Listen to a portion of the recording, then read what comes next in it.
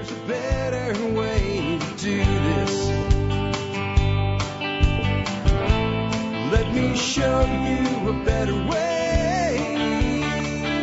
Hi, folks. This is Jack Spirko with another edition of the Survival Podcast. As always, one man's view of the changing world, the changing times, and the things we can all do to live a better life if times get tough or even if they don't. Today is March 22nd, 2018, and this is episode 2187 of the Survival Podcast. It's a Thursday. That's listener call-in show. That's where you pick up your phone and you dial the number 866-65-THINK, 866-65-THINK, or you can go to the survivalpodcast.com, take a look at the contact page, and use the speak pipe.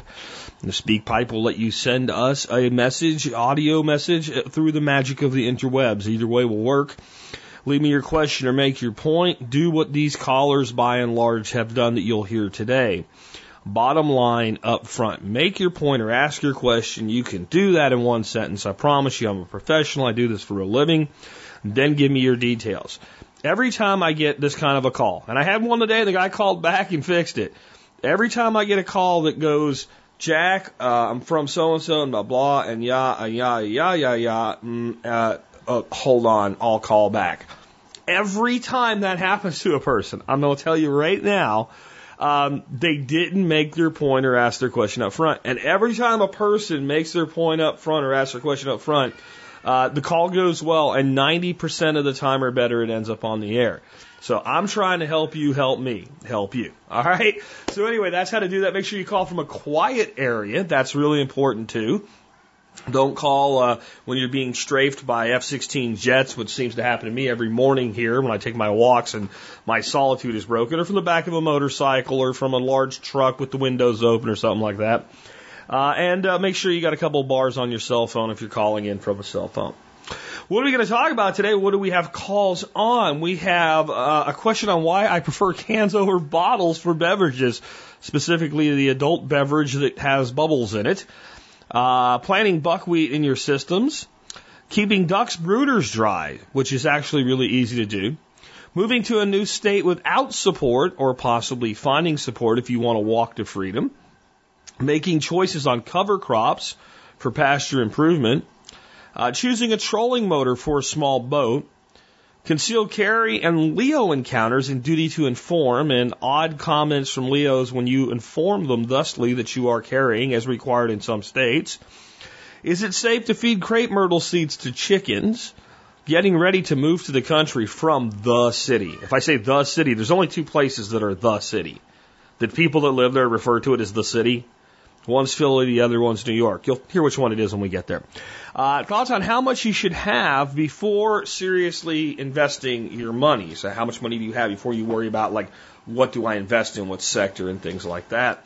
And some things that may not be fully understood when I and John Pugliano have talked about this subject in the past. All of that and more in just a bit.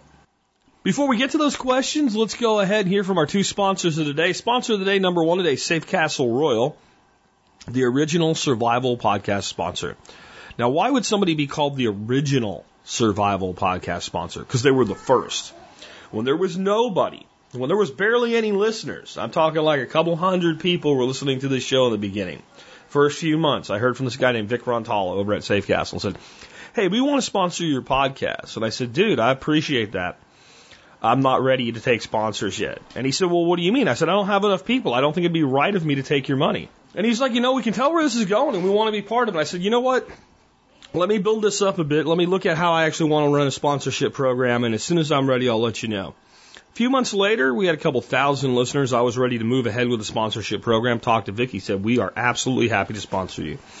And they have just about everything you can think of for your prepping needs. And guys, that story I just told you, that happened almost 9 years ago. 9 years of support from a sponsor in the world of podcasting. It says something about loyalty from our sponsors and how much they love serving you, the audience. If you need something for your prepping, check out Safe Castle. Remember, they have a discount buyers program. Remember, you can get that for free for life if you're an MSB member. Next up, HarvestEating.com. I heard from Chef Keith. I was probably about 2 years into doing this show. He said, hey, I'd like to come on and do a show with you. He's been on the show many times. We've done just plain old cooking shows. We've done Thanksgiving specials together with how to make the great Thanksgiving dinner. And he became a member of our expert council. He became a sponsor. He became a great friend of the show and the community.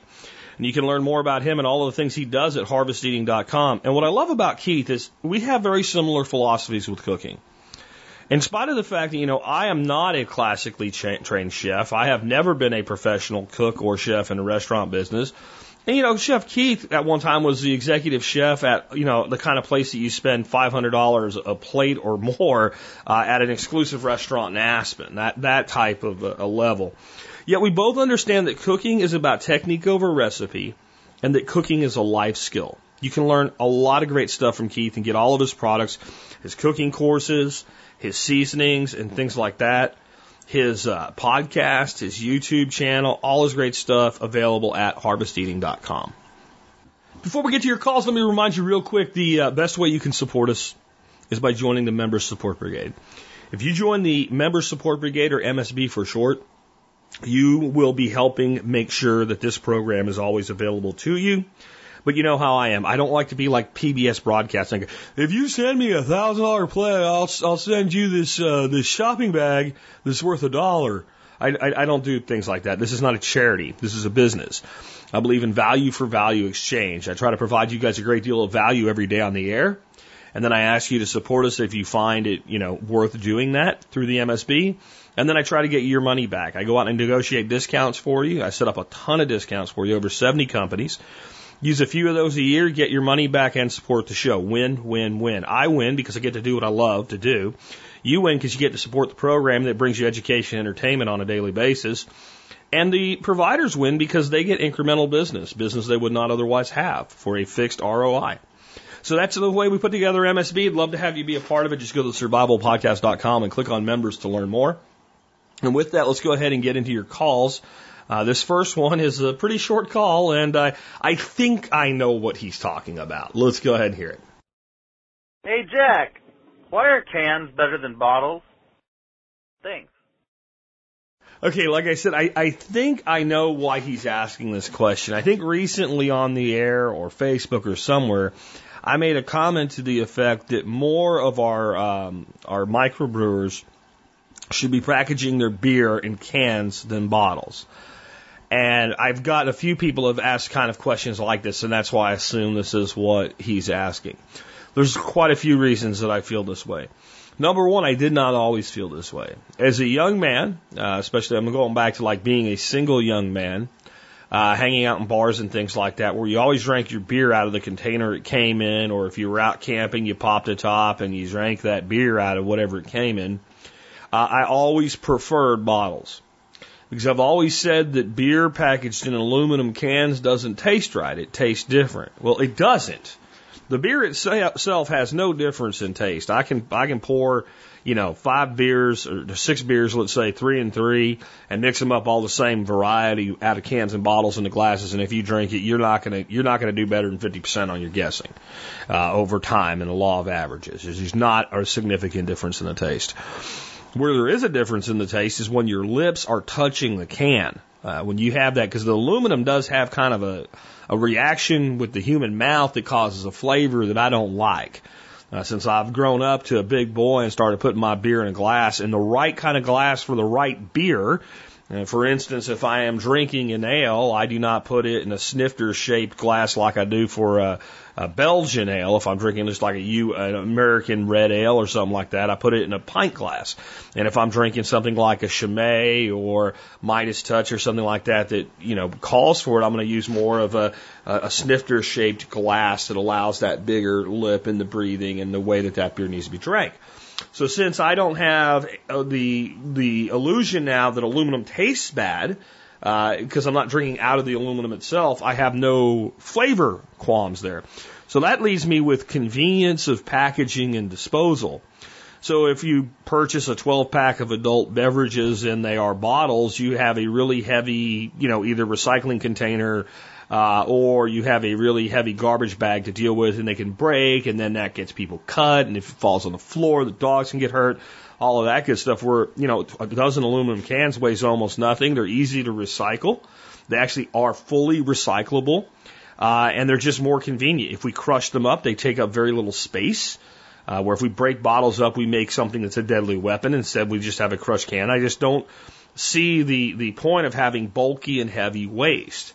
I know some people worry about health issues with aluminum. I think that we can worry too much, and I think worrying about aluminum is probably worse than aluminum ever could be, the stress from the worry.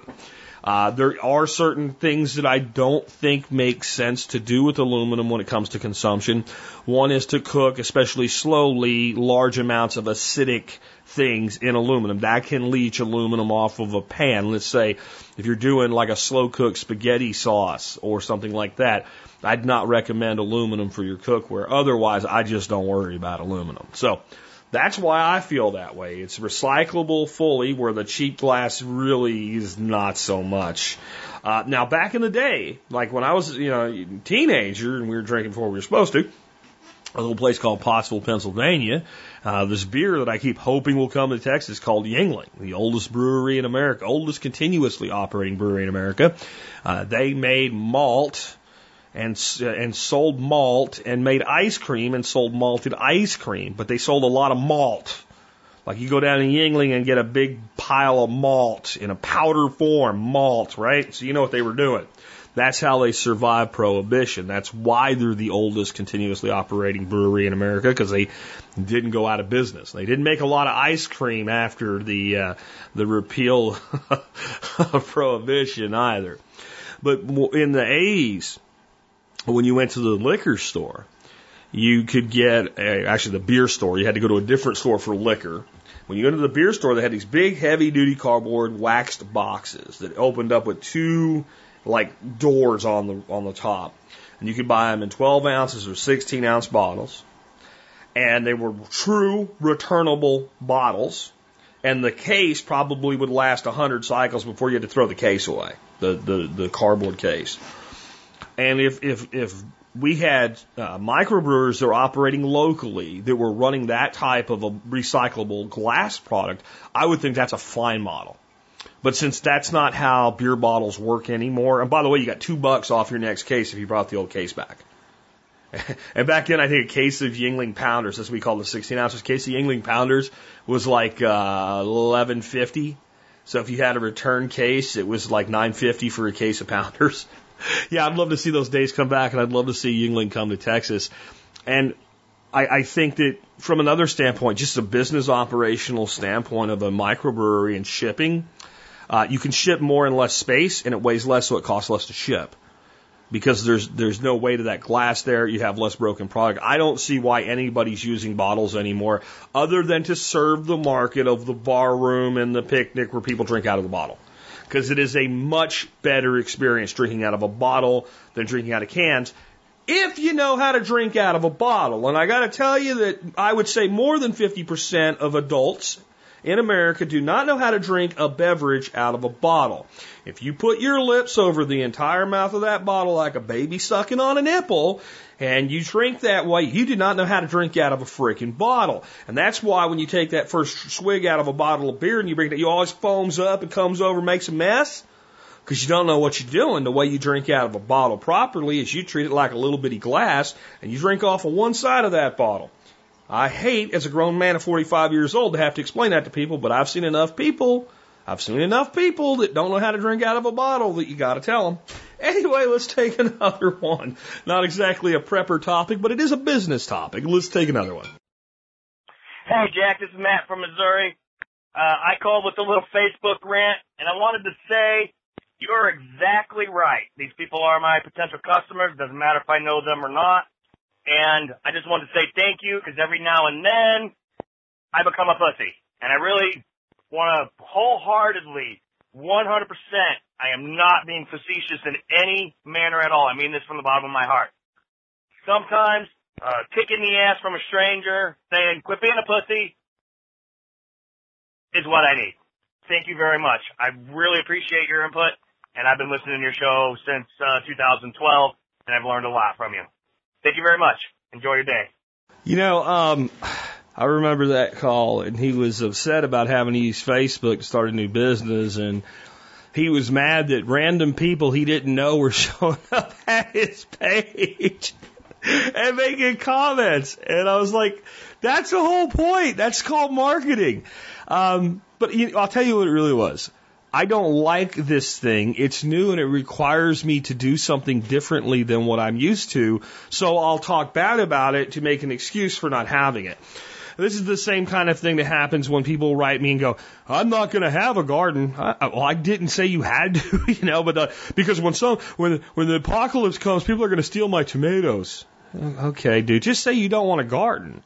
Right? Just be honest about it. And if we're honest about why we don't want to do something, often we'll figure out, hey, it's okay not to do it, or we're really making a mistake not doing it. Now, same dude had 2 calls in a row. Second one was a question on buckwheat. There's no way when a man makes a call like this, and I'm not going to take his question call right after it. So even though it's 2 in a row, same dude, different question. Hey, Jack, my question is, how close can you plant buckwheat to other things? Specifically in this case, here's the background. Trees and shrubs, arborvitaes, yews, hollies, black locust, Osage orange, things like that. I'm growing a perimeter wall around my property. The soil there is garbage. It has not been worked in the way that I've worked the market garden area of my property. How close to those things can I plant the buckwheat so that I can chop it and drop it, maybe push it over a little bit more towards those areas and let it do its thing without choking out what I've already planted there? Thanks very much. Have a good day. Well, buckwheat's not going to have any effect whatsoever detrimentally on any woody perennials that are able to get up above the buckwheat itself. So the answer is right up against it. I include buckwheat in the seeding that I do on my food forest berms, in my seed mixes, specifically not the mix that I'm putting out right now, but the seed mix that I'll put out about 2 months from now is like the next phase of seed going in, which will include things like cowpea, black-eyed pea, and some other things, and some select vegetables that will be planted into those berms. I do not use a lot of it. I do not use heavy amounts of buckwheat, except when I do buckwheat and cowpea as an actual cover crop. And I think that we'll have a question later, so I'll save some of this. But people, to me, often confuse cover cropping with pasture establishment or pasture improvement. So with cover cropping, we have a bare area, we want to cover it fast. Or we have an area that we're going to leave bare, let's say over the winter, and we want to cover it over the winter until we then till it in or cut it down and chop and drop or whatever in the spring when we plant back into that bed or into that farmed area or what have you. And that's very different than trying to establish pasture. It sounds like you're probably trying to do a little bit of both here. The problem with buckwheat as a cover crop is how effective it is. And what it will do is it will choke everything out. And it doesn't really choke everything out. That's a little bit of a misnomer. What it really does is shade everything out.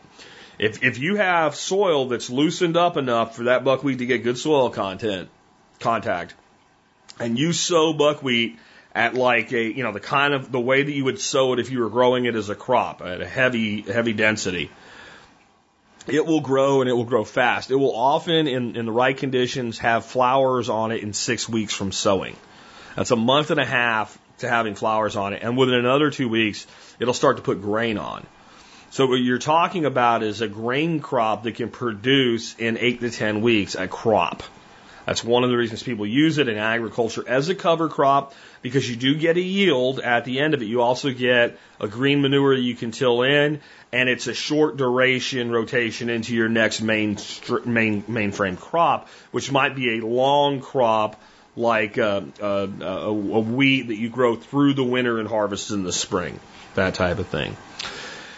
So when we're using it on our homesteads, we have to decide, are we covering an area temporarily and building up a bunch of material, or are we using it as just another plant in the ecosystem? And if we're doing that to where we're spreading it in very, not really small amounts, but low density amounts. So if there's a little clump of buckwheat right here and there's a bunch of other stuff around it, it won't hurt anything. It doesn't crawl and that's why I said it's not really choking out. If you plant a single buckwheat seed, it grows pretty much a single, maybe 2 or 3 frond plant They'll grow straight up, and actually it will fall over a lot without having a lot of its buddies to kind of help it. If you sow it in small amounts throughout an area, then it kind of does the same thing. It's not even to the level of a type of like a grass that will form a clump and begin to expand. It's got a short life cycle. So you can plant it anywhere you want. Just know that if you do plant it, this is the problem with when you cover crop some area that you don't really want to cover crop with an annual. It is going to be very, very dense. Red cowpea and buckwheat mixed together are great for this. And it will definitely give you a large amount of organic matter. And if you do it with cowpea, it'll give you some nitrogen fixation and a lot of organic matter as well. And if you want to go through it, you got agricultural crops you can harvest in the form of cowpea and buckwheat. But when it dies, there's literally going to be nothing underneath it. And it's not anything that's allelopathic. It's not that the plants produce something that competes. What they do is they take away light. It's the same as if you laid down a piece of cardboard. So if you do that, you have to have a plan for what goes in next. And it has to go in before you harvest it, before you chop and drop it. So what you would do is while it's still up, you go through and you seed it with your next succession. And you can even leave that down there a little while, give it some irrigation or wait for rain. And when you start to see your little seeds sprouting underneath it, and I don't mean coming up. If you wait till they come up, they're going to get all spindly. But right as they start to sprout, or before they even start to sprout, we chop it and drop it. Then that next crop will come up through that buckwheat, acting as a harrowing or covering of that next crop. And this is the primary way I like to use buckwheat. I use it in the establishment, if I'm going to do dense packing of buckwheat, the establishment of long-term perennials. So we'll put the perennials down, and then we drop it on top of it. But you really shouldn't affect what you're doing at all. You just need to be aware of all these things so you make the right decisions with this individual design tool in an annual planting of a quick maturing and quick dying plant. And that's the other thing. Since it goes quick, 8 to 10 weeks, if your weather's starting to change in a pattern, it might just die on you, and then there's nothing there. Same thing can happen with like white Cayuse oat. It's an annual. It chokes everything out. And oat's more choke than shade. And then when it dies back, if you're not timing your succession and planting, you end up with bare dirt, which is what you're trying to avoid in the first place. Let's take another one. Hey, Jack, this is CJ from Pennsylvania. Wondering if you had any ideas on keeping a duck brooder dry. Currently raising about 10 chickens and 4 ducklings, khaki Campbells, great little birds, but very messy. Just having trouble keeping the brooder dry. Have pine shavings in the bottom. Have just one of those normal, chicken waters from Tractor Supply. But the little ducks, man, they just splash everywhere and just make everything such a mess and so wet. And, it's a little cold. I want to keep the birds dry and warm. So, wondering if you have any ideas. Thanks for the show, man. See ya. Baby ducks are messy, and they do skank up a brooder really, really quick. And the other problem with that is they can die really fast on you. Now, if you don't have a heavily dense packed brooder, and you have good brooder lights away from the wet area, and if they make it through the first day or two like that, they pretty much snap to, hey, once I'm soaking wet, I need to get dry and I need to preen, and they will probably not kill themselves. But I've seen young ducks get really wet and go down in a matter of minutes before they get to the point where they understand how to deal with it. And if they have a mother with them when they're I've seen baby ducks that young go swim and dive, and they're fine with that mother looking after them. But in a brooder, it's a different situation. They can get pushed up against an area. They look like they're being warmed by another animal. That animal's cold too. They begin to have slower respiration. They basically get compressed by the other birds and die. So we really want to keep them dry. So my first rule is the whole give them food and water at all times. No. Give them water. Watch them consume the water. Take the water away, at least for the first week. Don't let them have water overnight. Okay? Because not even with what I'm about to tell you to do, they can still get themselves pretty wet. All right? So don't let them have water overnight. Generally, I would give them water in the late afternoon. I would watch them drink it, and they drain it pretty much. And then I just did not give them water overnight because I wasn't going to be there to supervise them. I'm sawing logs. And then in the morning, I'd fill their waters up. I'll run out and drink it. Now, I was brooding 25, 50 ducks in a brooder, so that's a different situation that you have. Now, what I came up with, though, and I have a video from the Duck Chronicles that shows the basic way to do this, is that all you need to do is use some 1/4 inch hardware cloth and build some sort of a frame or a box. And then underneath, and you need to build it big enough, you have some sort of a reservoir that sits underneath it to catch the water that they're going to spill. You cannot prevent them from spilling water. And then you set that reservoir on the bottom of your brooder, and you set this box over it. And you put your straw or your aspen or whatever all around it like you normally do from the bed in, and set your water on top of the hardware cloth. When they splash around and make a mess, now the water that comes out of the water will go through the hardware cloth and into the reservoir. You do have to clean this out a couple times a day, especially if you have a lot of ducks. It is pretty nasty looking in a short period of time, but the brooder stays dry. And I don't care exactly how you do it, but this is the way to do it. Now, what I did, I made my frames out of some cheap plywood, and I put this hardware cloth over it, and I got the small disposable paint roller trays from like Lowe's and Home Depot, the ones for like when you're doing cabinets with the cabinet roller, those smaller ones, and I made it so that they fit right around there.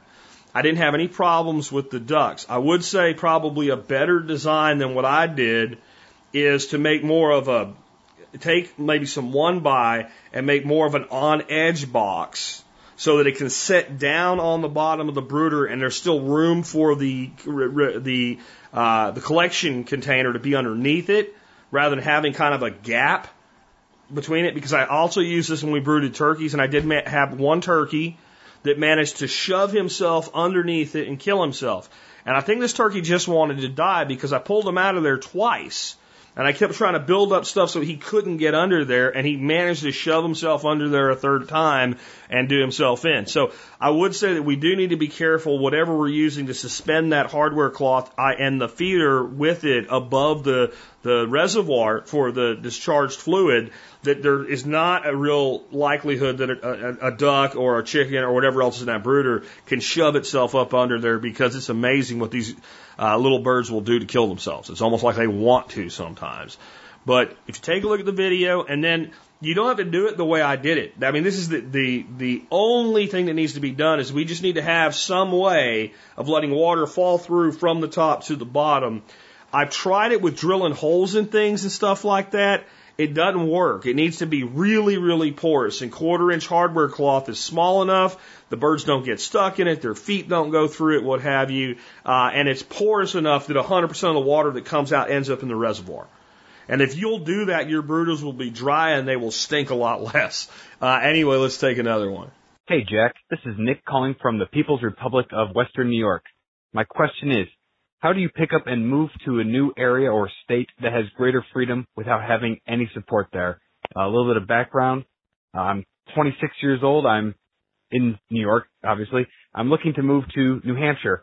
I have no job, place to live, family or friends, or anything there to help me get on my feet. I've been on your Walking to Freedom forum and the Free State Projects forum to get some ideas. There's not much activity going on there recently.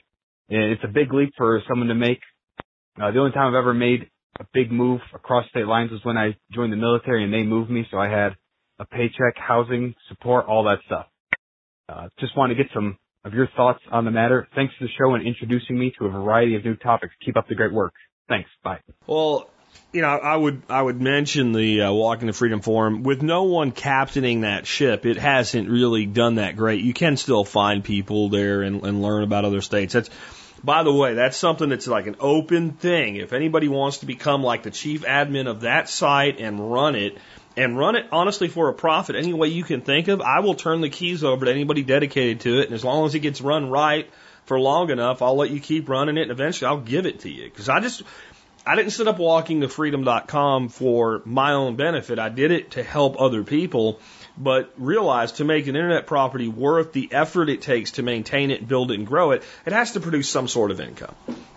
So that's available to anybody that wants to try to take that and go forward with it. Now, the Free State Projects Forum, I don't know anything about it, but I would tell you that unlike just an internet forum, the Free State Project is made up of real people. And if you're seriously considering New Hampshire, that you need to get in touch with them. And they have ambassadors to every region of New Hampshire that can help you with the type of thing that you're looking for. Instead of trying to do it, so you need people, so don't try to do it without people and only use online personas of people to get things done. Get in touch with people like Roger Paxton up there, or Carla Grekel, etc., and they will clue you in on the people that are working their ass off, honestly, to accomplish their goal of bringing people to New Hampshire. If you're willing to consider Tennessee, any day that you get on the Zello group, there's probably a whole bunch of people from Middle Tennessee there. And I know people have been actively moving to Tennessee in this community, and it's probably ground zero for if it's not the largest number concentration of TSP people, it is the largest concentration of people that have moved to a place to be with other TSP people. That I have no doubt about. I actually think we have more people here in North Central Texas. That this is where the biggest piece of my audience is people that are around here. But they're not in touch with each other so much as the people in Tennessee tend to be. I think Zello in general is a tremendous community, and you might want to get on the Zello channel and introduce yourself and say, you're considering going somewhere. Be prepared for the Tennessee people to act like, the church people that come to your door if you invite them in and say, please tell me more about your church. They are going to indoctrinate you, okay? And that's a good thing because you're looking for support. But I think you might find that you can find people in any state on Zello. Last night we did kind of a local sound off, and there were people from all over the country. There was one guy there that's a service member who was in Guantanamo Bay, Cuba. There was a guy named Mick that was in Australia. So, I mean, obviously it's a geographically independent group of people. And, just having one or two people in an area that could say, hey, this is kind of where to check out can be very helpful. The next thing I would say, though, is I think what you really need to be doing is figuring out what you want and then finding places that seem to fit that mold and then marry that to the opportunity to have the profession or work that you want to do and where those are and refine that down to a few areas. And then once you do that, you can start looking for people in our community, let's say, that are in that area for some advice. But in the end, there's a place where you just say, I'm going to step out and do this on my own if that's what it takes. And then you build and develop relationships around your work in your life, etc. I think there's a lot of opportunity just to do that as well. I understand when someone says it's hard to leave because I have family here and I want to see them and they won't go with me. But I have a little less understanding of people like it's scary to go out on your own because I guess I've always lived that way. I moved here. I did have a friend. I had a single friend here when I moved here in 1993, and we did share the price of rent in his apartment. But if I had not come here, I was really looking at going to Montana at the time. And the only reason I didn't move to Montana is he talked me into coming here first and checking things out. He said, I think you'll really appreciate the opportunities that exist here from a standpoint of, getting that first real job out of the military and all. It's a booming economy. There's a lot of people. There's a lot of opportunities. There's a lot of people you can meet. So he talked me into coming here basically as a visit. I was going to be here for a couple months. And then I was going to pack up and move to Montana. My car broke down, and it was a problem that was difficult to fix, especially being on a very small amount of unemployment and not having a lot of money. So that kept me here longer until I was able to get a truck. And by the time that happened, I had, found opportunity, just like he said I would, so I didn't leave. But, at 21, just out of the military, such as, you mentioned yourself, your prior military, if it had been Montana, I would have just drove my ass to Montana and started trying to find an opportunity. And I think that if that's where you use the support if you can find it, but if you really want to take a chance at something, no matter how old you are, it will never be easier than it is today. Every year that you you do more, you build more, you have more, you're more vested in something, the harder it will get to leave. And the thing about leaving and trying is if it doesn't work, you can always go back. It's not like immigrating to, Russia or something and renouncing your citizenship and you can't come home. If you go from New York to freaking New Hampshire and decide I don't like it, you can go back to New York or you can go somewhere else. That's the beauty of living in a republic where we have this last option for liberty, which is using the republic itself by moving away from states that do stupid shit. And frankly, on the list of states that do stupid shit, New York is at the top of that with Illinois and California. I mean, and there's a whole bunch of New England states that go in that list too, that really are the dumbest ass states in the country. The Northwest is getting stupid too. I had a great conversation with the interview we didn't get to run yesterday about that. Even though that wasn't what the whole interview was about, but these states are pushing their people out. So don't be afraid to just take a shot at it if that's what you have to do, but reach out to Zello and see if they can help you. Hey, Jack, this is Dan from Prescott, Arizona, and I have a question about cover cropping some land that we won't be able to put in production crops for about a year to a year and a half. We have a large property that we do plan on doing production crops here sooner than later, and I would like to cover crop it in the meantime with some good ground cover that will add in some nitrogen and start breaking up that soil. We will probably be using the neighbors' goats and our own goats during that time to go out and graze it, and then a combination of tilling that in and chop and drop methods. I'd love your suggestions on some mixtures of seed that would help us accomplish what we're looking to do. Thanks so very much. Love the show. Bye. Well, please, so I don't have to repeat it, keep in mind a lot of what I said earlier about certain crops choke other things out, and if we don't have a succession planned, then we end up with bare soil, and we really need to think about that. Do we really want cover crop here or pasture establishment? This sounds like pasture establishment. You start talking about grazing, I don't care if it's goats, cows, pigs, whatever, you're talking about pasture. And when you start talking about tilling, you make me a little bit nervous because you got to get the timing of that right. And when we till, and I'm not even just being the anti-tiller here that's like we destroy soil, biozones. Tilling has a place. It's for initial establishment. And do we need to be doing that? And one of the things you need to understand when you till is in soil, anywhere you go, there's a bazillion seeds per square acre that are banked in there. And they are seeds from everything from the most desirable species to the most noxious weeds that you can find. And if you till, you create a soil disturbance. And when we create a soil disturbance, we create a germination trigger. When we create a germination trigger, whatever's triggered by that trigger gets triggered really hard and starts to show up. So we might disc or till a field and put down things we really want to grow, and that stuff might grow if we time it right and plant it right. But if there's a lot of other things in there that are triggered by loose soil, that trigger will trigger them and they will show up, and they may not be the things we're most looking for. And by not tilling and grazing and just simply sowing small amounts of seed behind where we've grazed, then we have a much more modest trigger, and we're putting the species that we've added into a condition where they're in a great spot to actually end up growing. And with goats are probably not going to eat seeds, so we may actually do small amounts of seeding ahead of the goats, move the goats through, which are going to then consume and graze off the best. Now, goats will graze far harder on a property than something like a cow will.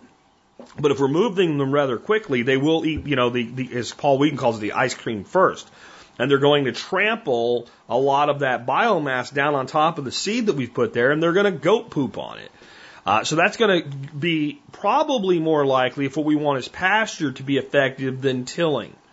If what you eventually want is agricultural type fields, then I think you'd still do the same thing. And as far as nitrogen fixation, you don't really need nitrogen fixers in a grazing system.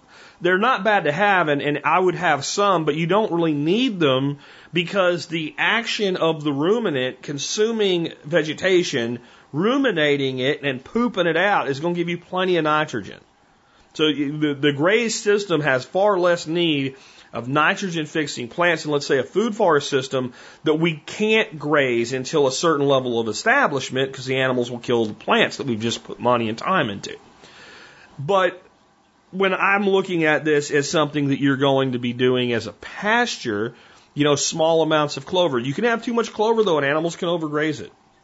So small amounts of clover spread out and integrated with perennial grasses is probably some of your best. If you have more alkaline-leaning soil, then what will do better than most clovers, which prefer acidic environments, would be another nitrogen fixer like alfalfa, which is also high-quality graze. So I think you really need to think about, well, what do I really want the long-term future of this thing to be? Because when you say I'm not going to be there to manage it, if you're not sure, then the easiest thing might be to just simply graze it and not do anything else. You'd be amazed at how much pasture improves when it's just grazed properly. Now, the key is grazed properly. Paddocks and movement. And if you look at the work of Alan Savory, for instance, he goes in a place you can't find grass. There's very little forbs and stuff for the animals to graze. Grazes it. And they don't put a seed down, and you come back in 2 or 3 years, and it's beautiful. So as long as you're starting with something, you're ahead of that. But that is key to how you manage that grazing rotation. And also looking to see, is there anything there that the animals refuse to graze that could become noxious, and by grazing it, we could advantage that? If so, then maybe we need to make some mechanical removal of some of those things. Like if you have a certain thistle or something like that, there's small amounts of it, but the goats don't eat it. Now, I think they probably will, but if they're not eating something that you don't want more of, even something as simple as cutting it back mechanically after a grazing episode. And then again, small amounts of seed. Seeds that I would use, again, clover, perennial grasses. I can't see any harm, no matter what you plan to do with it, to also seeding things like purple top turnip and daikon radish. Those are 2 fantastic tubers. They have an edible yield. If they go wild on your system and established, and they probably will, that's great too. When they die, they do a lot to help the soil absorb a lot of water in that time that it can in the spring. They're not going to be harmful to your animals that eat them. I don't think you'll ever be upset about them being there. If we plant enough daikon radish, it's like hiring someone to come out with a post hole digger and dig a hole and fill it with worm castings and do it again and again and again everywhere a daikon was, because that's basically what's going to happen. That daikon's going to die in the ground, and worms and stuff are going to come in there and consume it when it's rotting. And I will tell you one thing about daikon.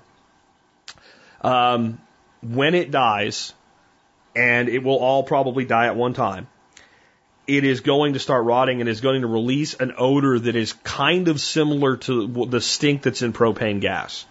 It won't last a long time, but it will be there, and it's good for people to know that if you're going to do that. It's not harmful in any way. It's just I've experienced it before, and you're like, is there a gas leak? And it's the daikon rotting, and it usually lasts about a week or 2, and then it goes away. But it's a good thing now, especially if you're going to do several acres or more of like tillage radish or something like that. So that's kind of the approach I would take. Your annuals, I would want things that die off in the soil again. And you can do just about anything. People say, well, what should I use for seed mix? All of it. But small amount, not heroic amounts, small amounts either in front of or behind grazing is probably your best bet. If you're going to till this, I think you really need to get with like NRCS and get a plan for why. Why would you till this? And there might be a reason, but it's probably not until you're there and you're doing a crop establishment. I'm just going to leave it at that. Let's take another one. Jack, what trolling motor would you recommend? Details. I have a 12-foot aluminum rowboat, and I'd like to put something on it. And so I'm looking at on Amazon. There's a Makota C255 freshwater transom-mounted trolling motor for $223, and there's a Newport Vessels 55 pounds for $199. Look like good options, but I think I remember you saying something about like an auto drive feature, where it can make a loop or something, racetrack loop. How much are those? Are those something you add to it, or is that something that's built into the trolling motor? I've never owned one before. I have a good deep cycle 12-volt battery to go with it. I assume I need some cables to hook it up. Anything else you can think of? And, do I need a fish finder too? My youngest son is really into fishing, and I'm trying to get back into it and help him. So thanks a lot. Take care. Bye. So honestly, on a boat of that size, you're probably not going to want to make the investment for the electronics that I have in my center console, because it's probably more than boat's worth. The Minn Kota iPilot is what I have, and it uses GPS technology, and it works in consort with a fish finder and sonar system. And it can work with Lowrance, but it is designed specifically to work with the Helix from Humminbird. And Helix 7 and above are probably best recommended. And so with a fish finder alone, you're looking with the radar and everything in it and side finder and all, you're looking at like somewhere between $700 and $900 for the fish finder. And then you're looking at like another $2,000 to $3,500 for the motor, depending on what you buy. I would not invest that kind of money in electronics into a 12-foot aluminum rowboat. I really wouldn't. Either of the motors that you asked about will work just fine. And you didn't tell me whether you have a V-hull or a flat bottom boat, but a 12-foot flat bottom is going to have a fairly narrow keel, and it's not going to be real stable. So you got to be careful of the water you get into with them. But that size boat, when you're looking at something like 55 pounds of thrust or above, you got plenty to move that boat. I think the Motorola that's on my center console is something like 65 or 75 pounds of thrust, and it's a very large boat. It's not a very large boat, but it's a very large boat in comparison to what you're talking about, and it moves a damn thing. So I used to run a 14-foot John boat, and I had, I think, a 35 or 45 pound cheap Minn Kota trolling motor on it, and it moved the boat just fine. You're just not talking about a fast moving boat under any circumstances. Now, you mentioned a transom mount. There's no doubt that is the easiest thing to do in an aluminum boat. Is you get a clamp on transom mount trolling motor. You set a marine battery back there, and you clip onto it, and you go off trolling around. If what you're going to do is troll around the lakes and little coves and stuff like that, and anchor somewhere and fish, or drift somewhere and fish, that's fine. If you're going to want to be able to position the boat and maintain position with the boat using the motor, for instance, you're going to fish, we like to fish for sand bass, and we fish for those over humps. So you'll use a fish finder, we'll talk about sonar type system, we'll talk about that in a second, to locate a structure on the bottom, and then maybe do something like throw a marker buoy out. Best $5 you'll ever spend if you don't have the electronics to do this work for you. So now we've located that structure and we won't stay over it. Doing that with a transom mounted trolling motor in even like a 4 or 5 mile an hour wind is a nightmare, because the way you want to move a boat to control it when you're trying to stay over an area or line up with something on a shoreline or something like that is you want to pull, not push the boat.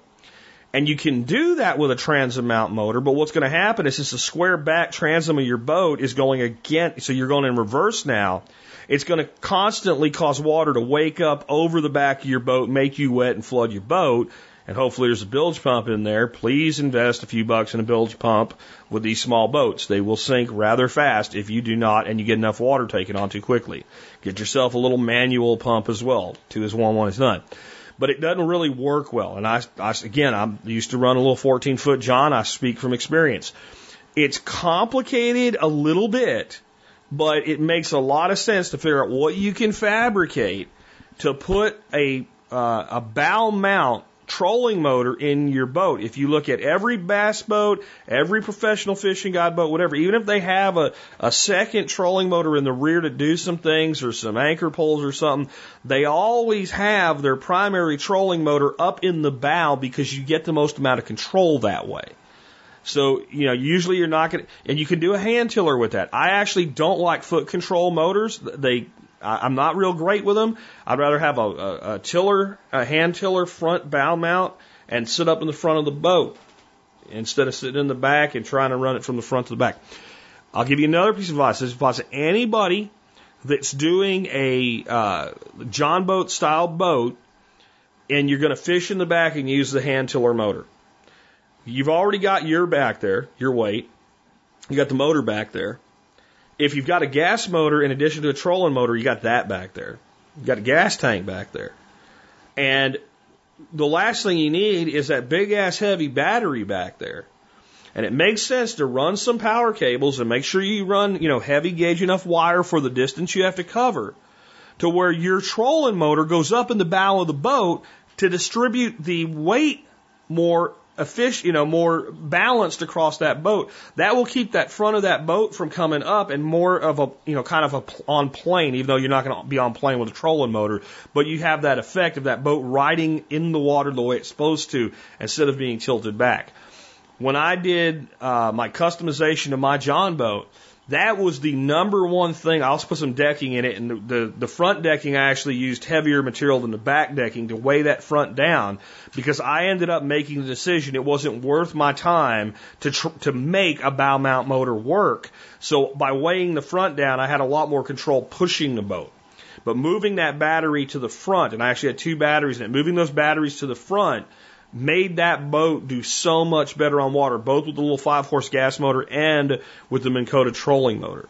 So I would not recommend stepping up to something like the Humminbird Helix 7 for that level of boat. What I would actually suggest that you do for your fish finder and sonar, and there's different functionalities, but there's no reason in today's modern world to have a sonar and a fish finder, in my opinion, especially on the type of boat you're talking about. You want one that does fish finding and a good sonar.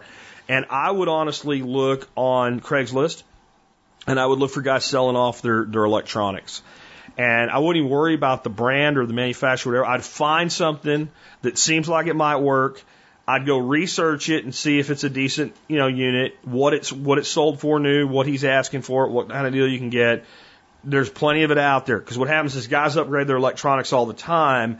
Usually the stores they buy from don't really want their 5-6-year-old electronics or the 3 or 4-year-old electronics. And that stuff for the type of fishing you'll be doing in a boat like this is, sometimes more than adequate. You may be able to get a sonar that 4 years ago was $800 for $100. And it's just as good as it was for, when it was new. It's not the latest and greatest. And explaining how to use and what to look for with a sonar and fish finder is beyond what I can do in audio. But the big thing with your electronics is being able to know your depth and see structure. That's actually in many instances more important than seeing fish. Because a lot of times you get false signals from even decent electronics on fish and what have you. But structure always means the potential for fish. Or being able to see large quantities of like bait fish and all. That's usually pretty easy to do with even low-grade electronics. And that gives you a lot of information that you can use. So that's my thoughts on that. Hopefully that helps you and other folks that are looking to get into their boating this season. Let's take another one. Hey, Jack, Sentinelist in North Texas, lifetime MSD. Just wanted to pass on an interesting little Leo encounter that I had. I got pulled over here in North Texas for just a minor traffic infraction. Ended up going straight on a left turn lane when I didn't really realize the sign. At any rate, got pulled right over and fairly normal stop otherwise, except I am a concealed carry holder licensed in the state of Texas, and of course, naturally, I said, officer, I'm a licensed concealed carry holder. I'm supposed to tell you that, and he says, okay, and I'll make you a deal. I won't show you mine if you won't show me yours, and didn't really think much about it until I pulled away, and I kind of thought that's kind of an odd remark. Anyway, otherwise the guy was very cordial and nice and was professional, but that remark just kind of hit me the wrong way afterwards. I'm wondering if maybe there's some law enforcement officers out there that don't just feel like maybe they need to check someone that has something like that to say, well, okay, I'm here at the same level you are too, pal, or something. But I don't know, maybe I made him uncomfortable. Anyway, just something to kind of make any other concealed carry holders aware of if they hear a remark like that. If there's anything else I would have done differently, may have been just to say back, well, there's no reason why I would show you mine, officer, and continue to comply as usual. Anyway, just thought that was kind of interesting, but thanks again for all you do, Jack. Talk to you soon. Bye. So I think one of the most important things in this whole scenario is understanding what you're required to do. And based on the state you're in. So in Texas, we have a duty to inform when you're asked for identification. If you are not asked for identification, you have no duty to inform the officer. And in this case, you were asked for identification when you're pulled over for a traffic infraction. Contrary to what the YouTube might tell you, you are being detained. When you get pulled over for running a light or because your light's out or whatever, you are being detained by the officer legally, I might add, under our law. Whether you think it should be that way or not doesn't matter. That's the way that it is, and it's the way that a judge will see it. And at the point that he says, I need to see your driver's license, proof of insurance, right, that type of thing. In Texas, you have a duty as a concealed carry holder. If you're carrying, you do not have a duty to inform him that you're a concealed carry holder if you're not carrying. Though it may be a good idea anyway if he happens to notice that when he runs your stuff, because he will get that little bit of information whether you show him your concealed carry or not in this state. So, you did the right thing by informing him. Now, did he mean anything obnoxious by what he said? I'm going to file this one under some doctors have poor bedside manner, but they're pretty good doctors. And here's what I mean by that. What I've generally been told when I've notified an officer, and this is even before I had a concealed carry permit in the state of Texas, because you can carry a weapon in your vehicle without a concealed carry permit in Texas. And I feel that if I'm being asked to do something like open my console, if that officer might notice a weapon there, then I'm going to say, officer, I want you to know I have a gun that's loaded for my protection in my vehicle, and it's right here. Before I proceed, what would you like me to do for you? And that generally, concealed carry or not, as long as it's legal to have a loaded gun in your vehicle in the state that you're in, it's going to set the officer at ease. Because people that want to shoot you as a law enforcement, shoot a law enforcement, don't say, officer, I'd like you to know that. Right? So, all that ego trip shit you see people doing and taunting cops and all, if you're going to practice that, and I don't think you should, but if you're going to, you damn well don't do it armed. Because when you have somebody being agitational and I see now the butt of a weapon, I have reason to fear for my life. If I'm a cop or if I'm anybody in that situation where you're behaving in an adversarial or aggressive manner. Okay? But they do it too. I understand that. I'm just telling you how not to get your ass shot. So what I've generally heard from law enforcement officers is, okay, thank you for telling me that. Just leave it right there. Just leave it where it is and don't touch it and we'll be fine. Because they already know if I was going to reach down and try to shoot the guy, I'm not going to inform him. So I've just reduced his stress level immensely. I think most officers that are not brain dead would rather pull over a person that legally possesses a gun that tells them than pull over a person that doesn't but not be sure. Because the second I've told you, I have clearly shown you I have no hostile intentions with that weapon, or I would have told you about it. So I think what he was actually saying is what most cops say in that situation. I don't need you to do anything with it, just leave it alone. Thank you for telling me. But he just had poor bedside manner in his delivery. And what he was saying is, keep your hands off of it, keep your hands where I can see them, and I'm not worried about that thing. But if you go reaching down there and grabbing it now and I know it's there, I might show you mine. That's where I think he was. I don't think he meant anything adversarial or aggressive about it. I think he was trying to lighten the situation and maybe wasn't good at it. And some people are just naturally intimidating, naturally gruff, naturally curmudgeon. Like I've been told by people many times that I'm an intimidating person, and I do not comprehend why. I mean, where I'm like is even when I was doing sales training. You know, I had a manager one time told me, he said, look, you're doing a good job and no one's really complaining, but your entire staff of 35 salespeople, the majority of them are terrified of you. And at the time, I was like 29 years old, and some of these people had been in sales for 30 years. And I don't know what that is. I don't know what vibe that is. But sometimes you might run into a law enforcement officer who just has that vibe. So when they make a statement like that, like somebody else might have made that statement, you might have laughed, and they might have smirked, it's not like laughed back, like, okay, yeah, we're cool with each other. But that person's delivery might just not be there. And I think we need, until a cop is lying to you through his teeth and you know it, or violating your rights, or asking you to disclose information that you know you do not have to disclose, until that happens in our encounters with law enforcement, we need to give them the benefit of the doubt. Not because they're a cop and cops are special snowflakes that never do anything wrong to anybody that all should be bootlicked and worshipped, but because that's how we should treat most people.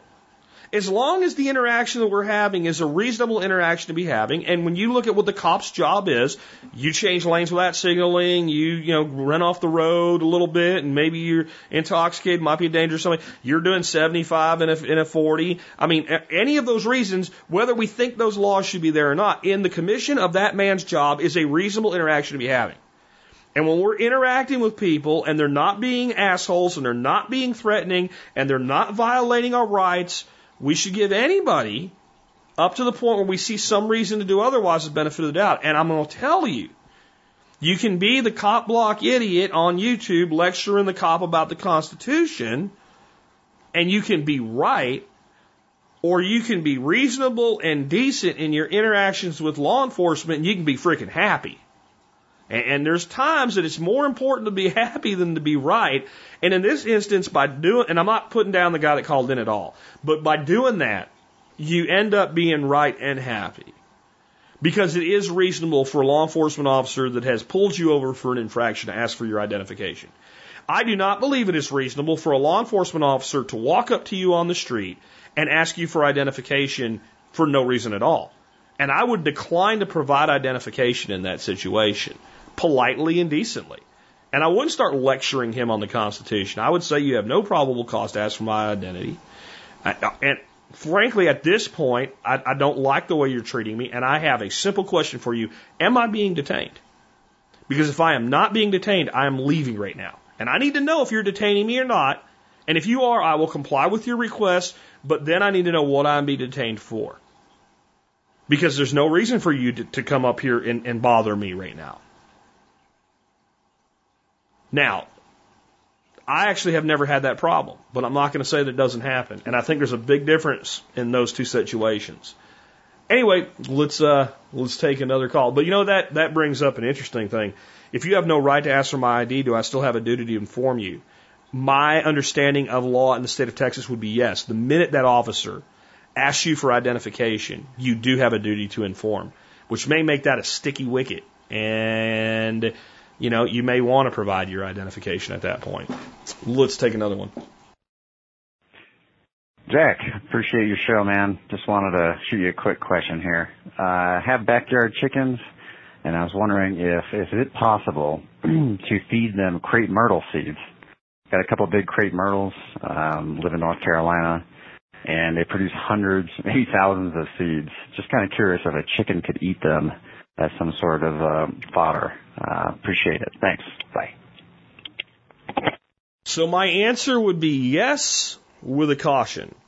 There are many things that animals can eat that are not harmful to them that become harmful when they're fed in excessive quantities. And I do not know if that, what that threshold would be or might be for chickens with crepe myrtle seeds. I do know this. Chickens eat crepe myrtle seeds and they don't get sick and they don't die. I did some research to make sure that I was right, and I found one person on one of basically the teacup chicken forums, as I call them, the people that are like, they dress their chickens up in, these kind of fruit bats. But she was convinced that her chicken died from crepe myrtles because that was the only thing the chicken could have eaten, and they had just mowed the lawn and whatever, shut up, because everybody else says my chickens eat them all the time. They're also eaten heavily by songbirds in the winter. They're actually one of the great reasons to plant crepe myrtles is it does help support migratory seed-eating birds and attract them to your area while they're moving through when there's not a lot out there because they hang on the tree or the bush for a long time. However, if you were going to start bringing them crepe myrtle seed, I would tell you that you would probably want to do that in moderation as a supplement to their primary diet, not as a replacement for it. And I think that would be a much safer approach. If you have free-ranging chickens, this may or may not be important for you to know. But I also found quite a few people that said that they have free-ranging chickens, and they now have crepe myrtles growing all over their property, coming up from seed, as the seed will tend to pass through the chicken's digestive system many times without actually being digested, and then encapsulated in a nice little lump of chicken poo. It's perfectly ready to go as a Fukuoka-style seed ball and make a new crepe myrtle. That could be a good thing or a bad thing depending on where you are and what you're doing with your property. It will also say to me this: if that's the case, a lot of that seed probably has a very low to no nutritional value for the bird if it's not being digested. However, the way crepe myrtle seeds are on the tree is it kind of looks like a little berry, and that berry has like a papery wrapping, and inside are a bunch of little tiny seeds. And I've noticed when I used to have chickens free ranging that when they would go eat the ones that fall off of the crepe myrtle eventually, they seem to eat, they kind of peck at it and eat almost all of it. So it may be more the fruit that they get the nutritional value from than the seed within the fruit, because it technically would be a fruit. So try it in moderation, a little bit at a time. I also think that throwing it in, like if you're doing bin composting with your chickens, and to me it's the easiest composting in the world. That's where we take some sort of a container, we throw all the chicken scraps in there. They go in there to get it instead of just throwing it all over the place. When it's full, we put a second one in, and we let them keep processing that first one until they're not interested anymore.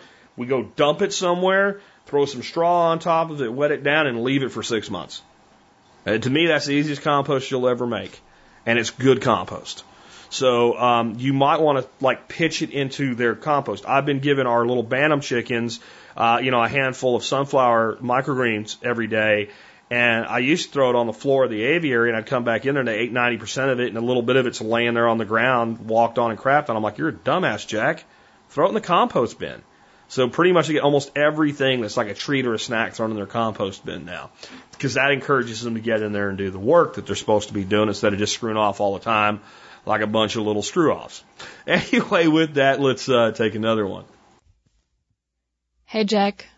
This is Lynn from New York City, and my question is what to focus on when getting ready to move to the country. I am turning 30 soon, and the goal is to move to the country in 2 or 3 years. Clearly, city life sucks, and I'm not a real city person anyway. I grew up in a small village in Germany, and we had a garden there and dogs, and we were shooting pigeons and stuff like that. So I'm really excited to leave this dump and live in the country. And hopefully my kids will be much more independent there than the city kids, and they will totally have their own garden. Anyway, I'm learning a lot of different things right now, like how to build a chicken coop, and beekeeping, back to Eden gardening, composting, permaculture.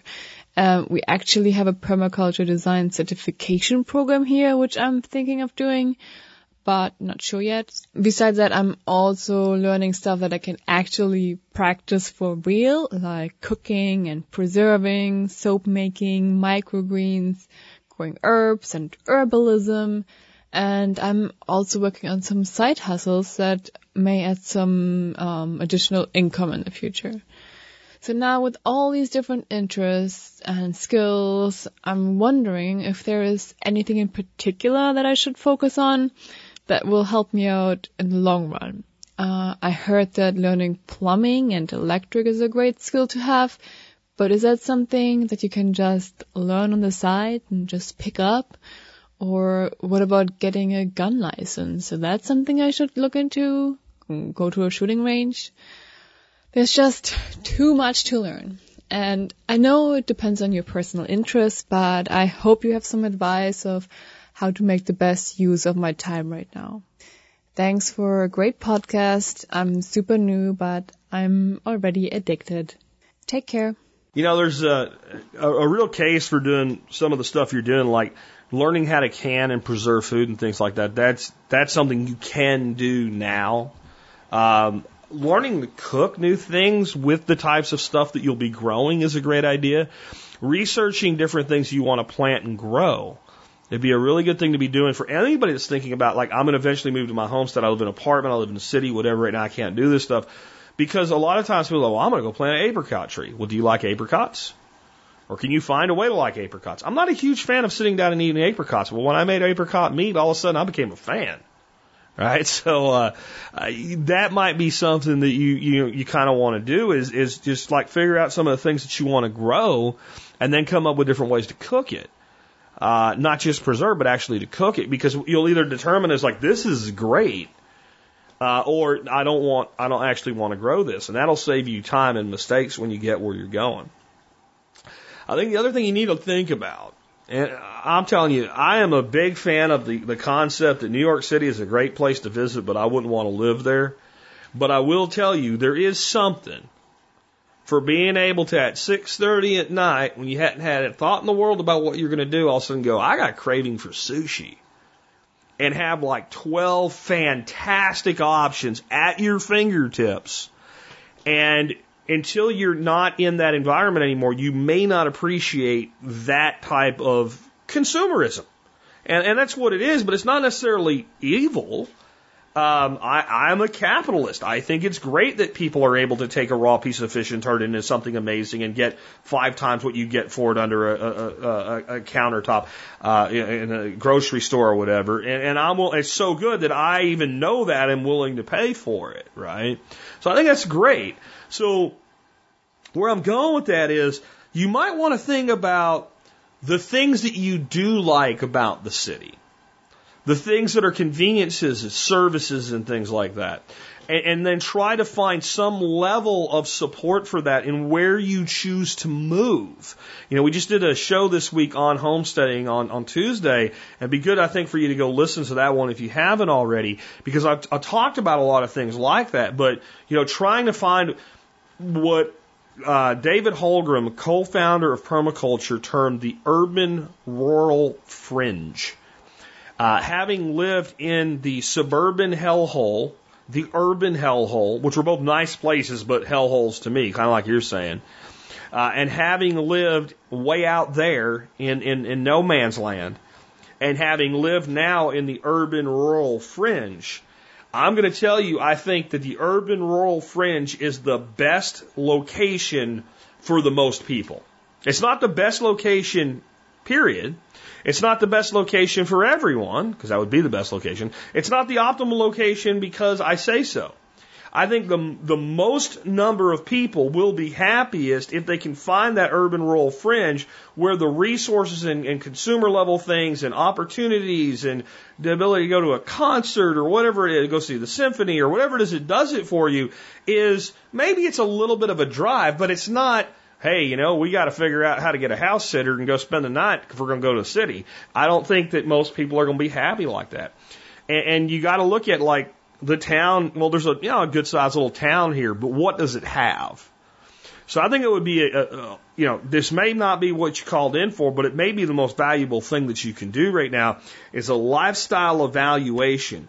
What are the things that make your life good? Because it doesn't all suck, or you wouldn't have stayed there this long. You probably started with a job opportunity, and you're probably finding another way to fulfill that. Now, that could be because you're getting an opportunity to move that is directly career related, and that may restrict where you can live. But then I still think you owe it to yourself to do this analysis. What are the things that I would be really unhappy if we didn't have access to anymore? And how can I make sure that in conjunction with this move the hell out of this infested city, that I'll have those? And then what are the things you really want in your life? And finding the place where you can have them both. It takes some time. It takes some effort. It took us 8 months. 8 months of looking to find this house. And every single day within those 8 months that we spent stressed out, are we going to find it, turning down opportunities that just weren't right, every second was worth the effort to have the freedom to do what we want now and the lifestyle to go along with it. So that's my advice there. Let's take another one. I think we got one more and we're done.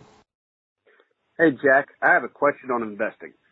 I have heard in the past you say that you don't believe in investing until you have about $50,000 to start with. I wasn't sure if you meant $50,000 in the bank or $50,000 to actually invest. I'm thinking about starting with 20. I have a family friend who does investments and usually doesn't take anybody that doesn't have $1 million to start with. But because of our relationship, he's been willing to start investing money. It's something that I don't really have an understanding of, nor the time to get into. Is this something that you think would be an acceptable route to start with? Or do you think that I should continue to hold on to that money until I build up more wealth? I appreciate you. Thank you. Well, I'm glad you asked that, sir, because I think there might be a bit of a misunderstanding. First of all, if you have a financial advisor that through personal relationships generally only works with accredited investors, and they're willing to take you on as a small client, as a friend and family type thing, do it. These are the people that the guy that works for Edward Jones pretends to be but isn't. The people that work with multimillionaires and up are the people that really know their shit. So unless he's lying or he's created that niche for himself by saying that's what he does, which is another way of saying he's lying, if he really is working with people with net worth over $1 million of investable wealth, then you need to work with that person if they will take you. Because it is the only way, short of getting $1 million to invest, that you're going to get that quality of an advisor.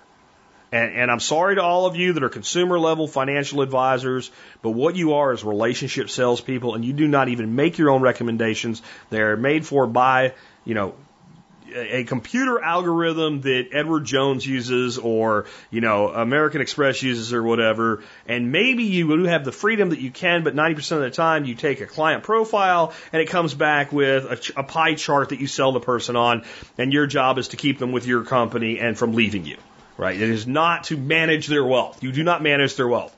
People like you're talking about do manage wealth. If you can get that quality of an advisor, take the opportunity. Now, on the number of $50,000. I actually think that's John Pugliano's number. I think my number is closer to $30,000. And we are talking about investable wealth. In other words, if you have $30,000 in the bank, but you're going to put, you want to keep $10,000 in reserve plus a $1,000 emergency fund, I think that's a fine idea and you should. Maybe even more than that. It's really not meeting my criteria, but I do not mind a person who says, I have $5,000 to start my investing with, I'm going to invest. That's fine. What we're actually saying is the following. People will sit around and spend hours upon hours trying to pick the right stock or mutual fund or thing to invest $2,000 in, let's say. And let's say they do well, and with conventional securities and investments, make it 10% a year. You can do better, but it's not bad, especially on the average over a period of time. So $2,000 on a 10% return is a $200 return of investment. That's fine. But if you are a young person just starting out and just starting to save your money, how long would it take you with a side hustle or what have you to make $200? And it's probably less than a week. Well, if you can do that every week and make that $200 every week, compared to that $200 over a year, and let's say you take 2 weeks off, so it's 50 weeks, well, that's $10,000. And I don't know if that's delivering pizzas 3 nights a week, driving Uber 4 nights a week, whatever. But when you're young and you're starting out, the number one tool you have to build wealth is not investing your income. It's increasing your income by increasing the labor output quotient that you're doing or increasing your earnings. Many people would be far better off if, as long as they commit to saving the differential, to saying, this month I'm going to find a job that pays $2 an hour more and is still full time. And if you don't find one, that's okay. Try it again next month. Because what does that represent if we do that? Now, that's not as good as being able to make $200 in a side hustle, but just getting a $2 an hour raise is an extra $4,000 a year. A little bit of overtime and all to cover the taxes, and that's $4,000 that you can invest versus $200 that you got as that ROI. Now, here's what people will say, and this is a completely reasonable thing to say.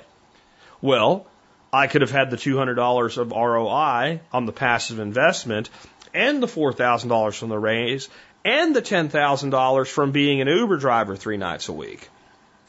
Yes, and if that's what you want to do, you should do all of them. But if you're stressing about where to put $2,000 or $10,000, and it's eating up your time, you're best served just leaving it in a bank account and go out and earn more money. Until you earn enough money to be able to work with I need to say this, there are some decent financial advisors that will work with you with $10,000, $20,000, $30,000 that might work for a firm like Edward Jones or American Express or any of the other ones, and they will do a reasonable job of allocating your money into a diversified portfolio of mutual funds, which means you can do it yourself. Which means if you really want to do investing until you qualify for the level of person that's willing to work with you, then that's what you should do for yourself. It's not like it's difficult. And then just watch for mega trends.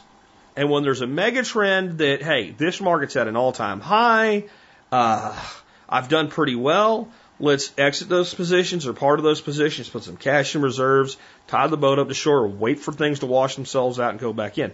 That's not day trading. I don't even consider that trading. I consider that getting out of the way of a train that's coming straight at you going ding, ding, ding, ding, ding, ding, ding, wah, wah, ding, ding, ding, ding. That was 2008, 2009.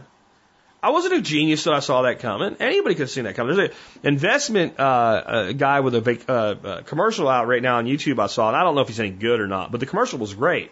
He just shows the stock market going up and down, up and down, up and down, and has this little 5-year-old girl there and says, now that the market's here, where do you think it's going to go next? She's like, down. He's like, see, it's not hard. And he's got a point. There is a point at which we realize that we've kind of run out this run and we're going to go into a correctional phase. And you can either trade out of that or you can ride through it. It's up to you. And dollar cost average. All of these methods work.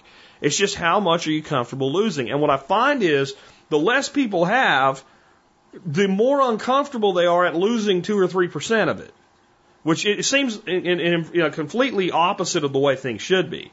If I have $1,000 and I lost 2% on it, I lost $2. But the person will actually worry about that. And then you get excited. Well, it went up 5 points, so you made $5. Or $50, right? You made $50.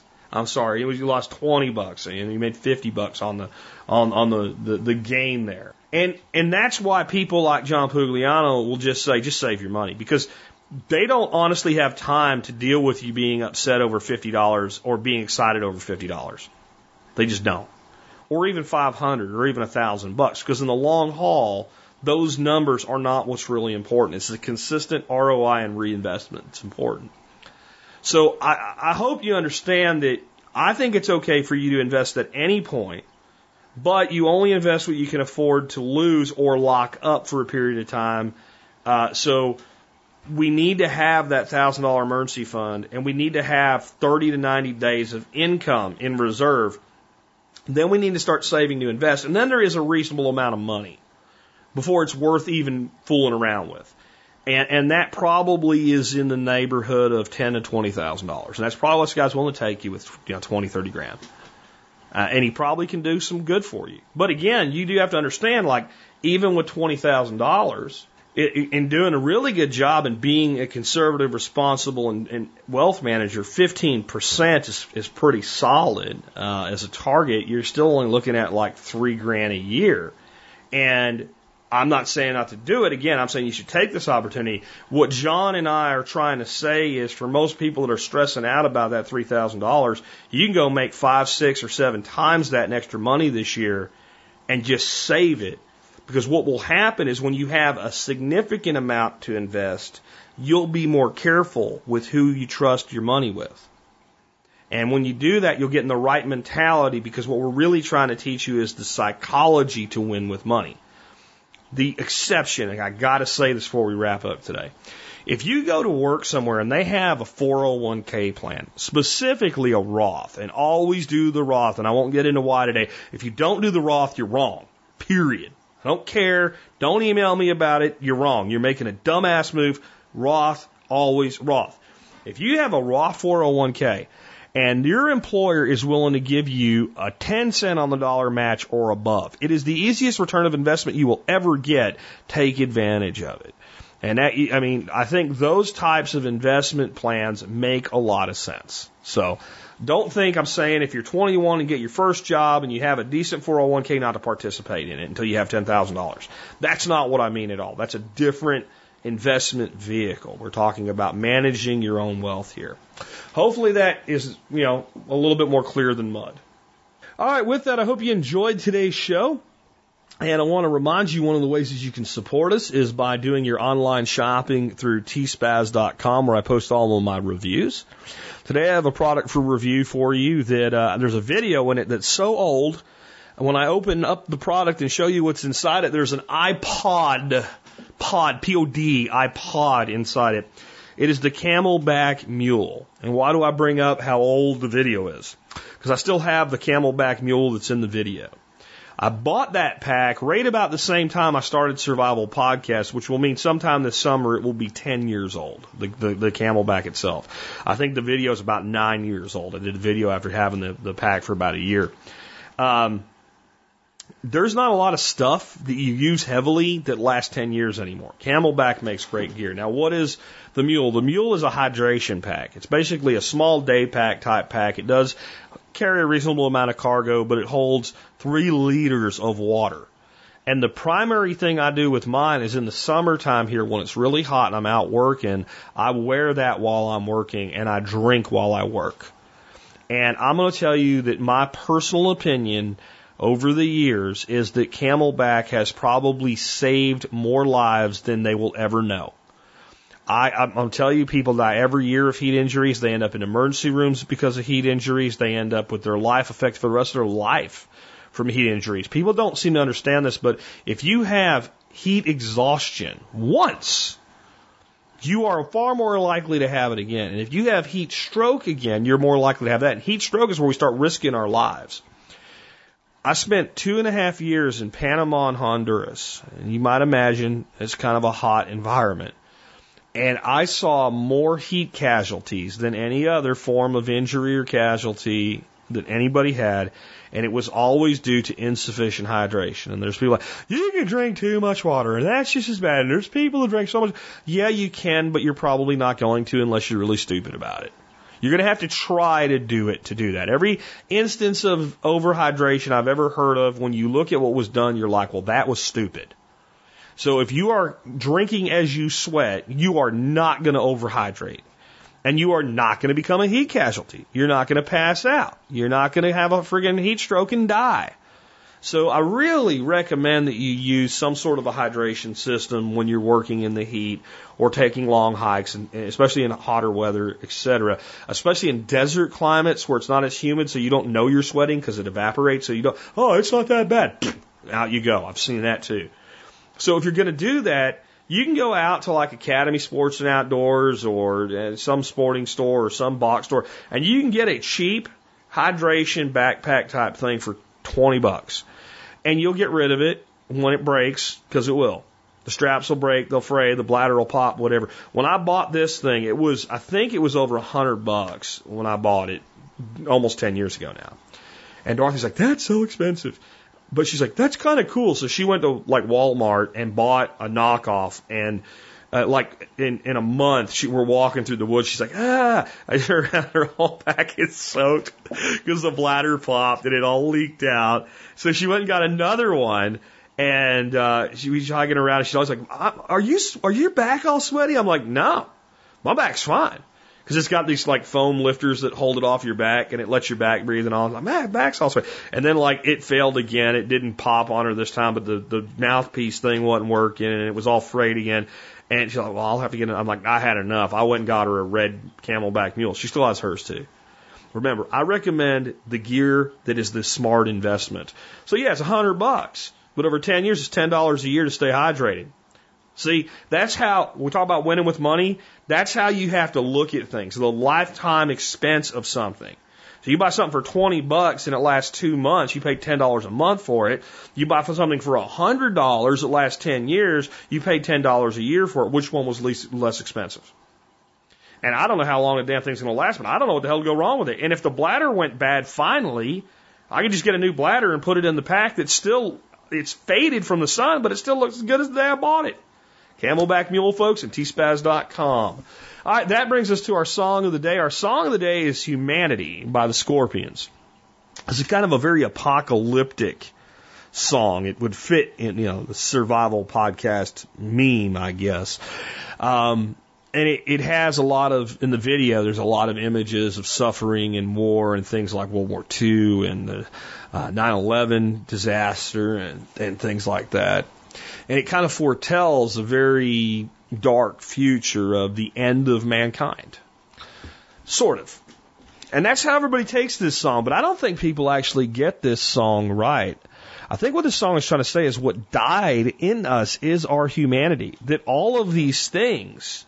So this is not foretelling the death of mankind. This is explaining the current, instead of saying this is where we're headed, this is saying this is where we are. All these horrible things that we do to each other is because we don't see the humanity in each other. That's what's died, is the seeing of humanity. The seething hatred, just in this country between the left and the right. We're not even talking about people in another country that we don't know, that we have some stereotype about this wrong. We're not talking about somebody that you can just look at and see across the street from you that lives a life that looks just like yours, and we hate each other. We don't see the humanity in each other anymore. And there's some lines in this song that really kind of drive that point home, basically saying, you can't have thought you were going to get away with this. That line is, you've signed and sealed it, and now you've got to deal with it. This is happening to you, and the reason it's happening to you is because it's how you've treated other people. You're a drop in the rain, just a number, not a name. And you don't see it, you don't believe it. At the end of the day, you're a needle in the hay. Needle in a haystack, hard to see. You're just a name, you're just a number. But it's because we've treated each other that way. And we don't have to. See, humanity is a concept. It's an idea. It's an ideal. It's not mortal. It's not something that can actually die. It can appear to die, but it can always be resurrected. It's like liberty, a famous line in Star Wars, right? This is how liberty dies. This is how liberty dies. To tremendous applause or something to that effect, right? But liberty doesn't really die. That's the entire message of the rebellion in the Star Wars universe. It appears to die. But since it's an ideal, it can always be resurrected. Well, humanity, seeing the pure value in another being just because they're a human and alive, it's an ideal. And while we've made it to where everybody's just a number, not a name, just a needle in the hay, well, we've made it to where people are just a drop in the storm that is the rain. It doesn't have to be that way. That's what I think the actual message in this song is. With that, this has been Jack Spirko with another edition of the Survival Podcast, helping you figure out how to live that better life if times get tough or even if they don't.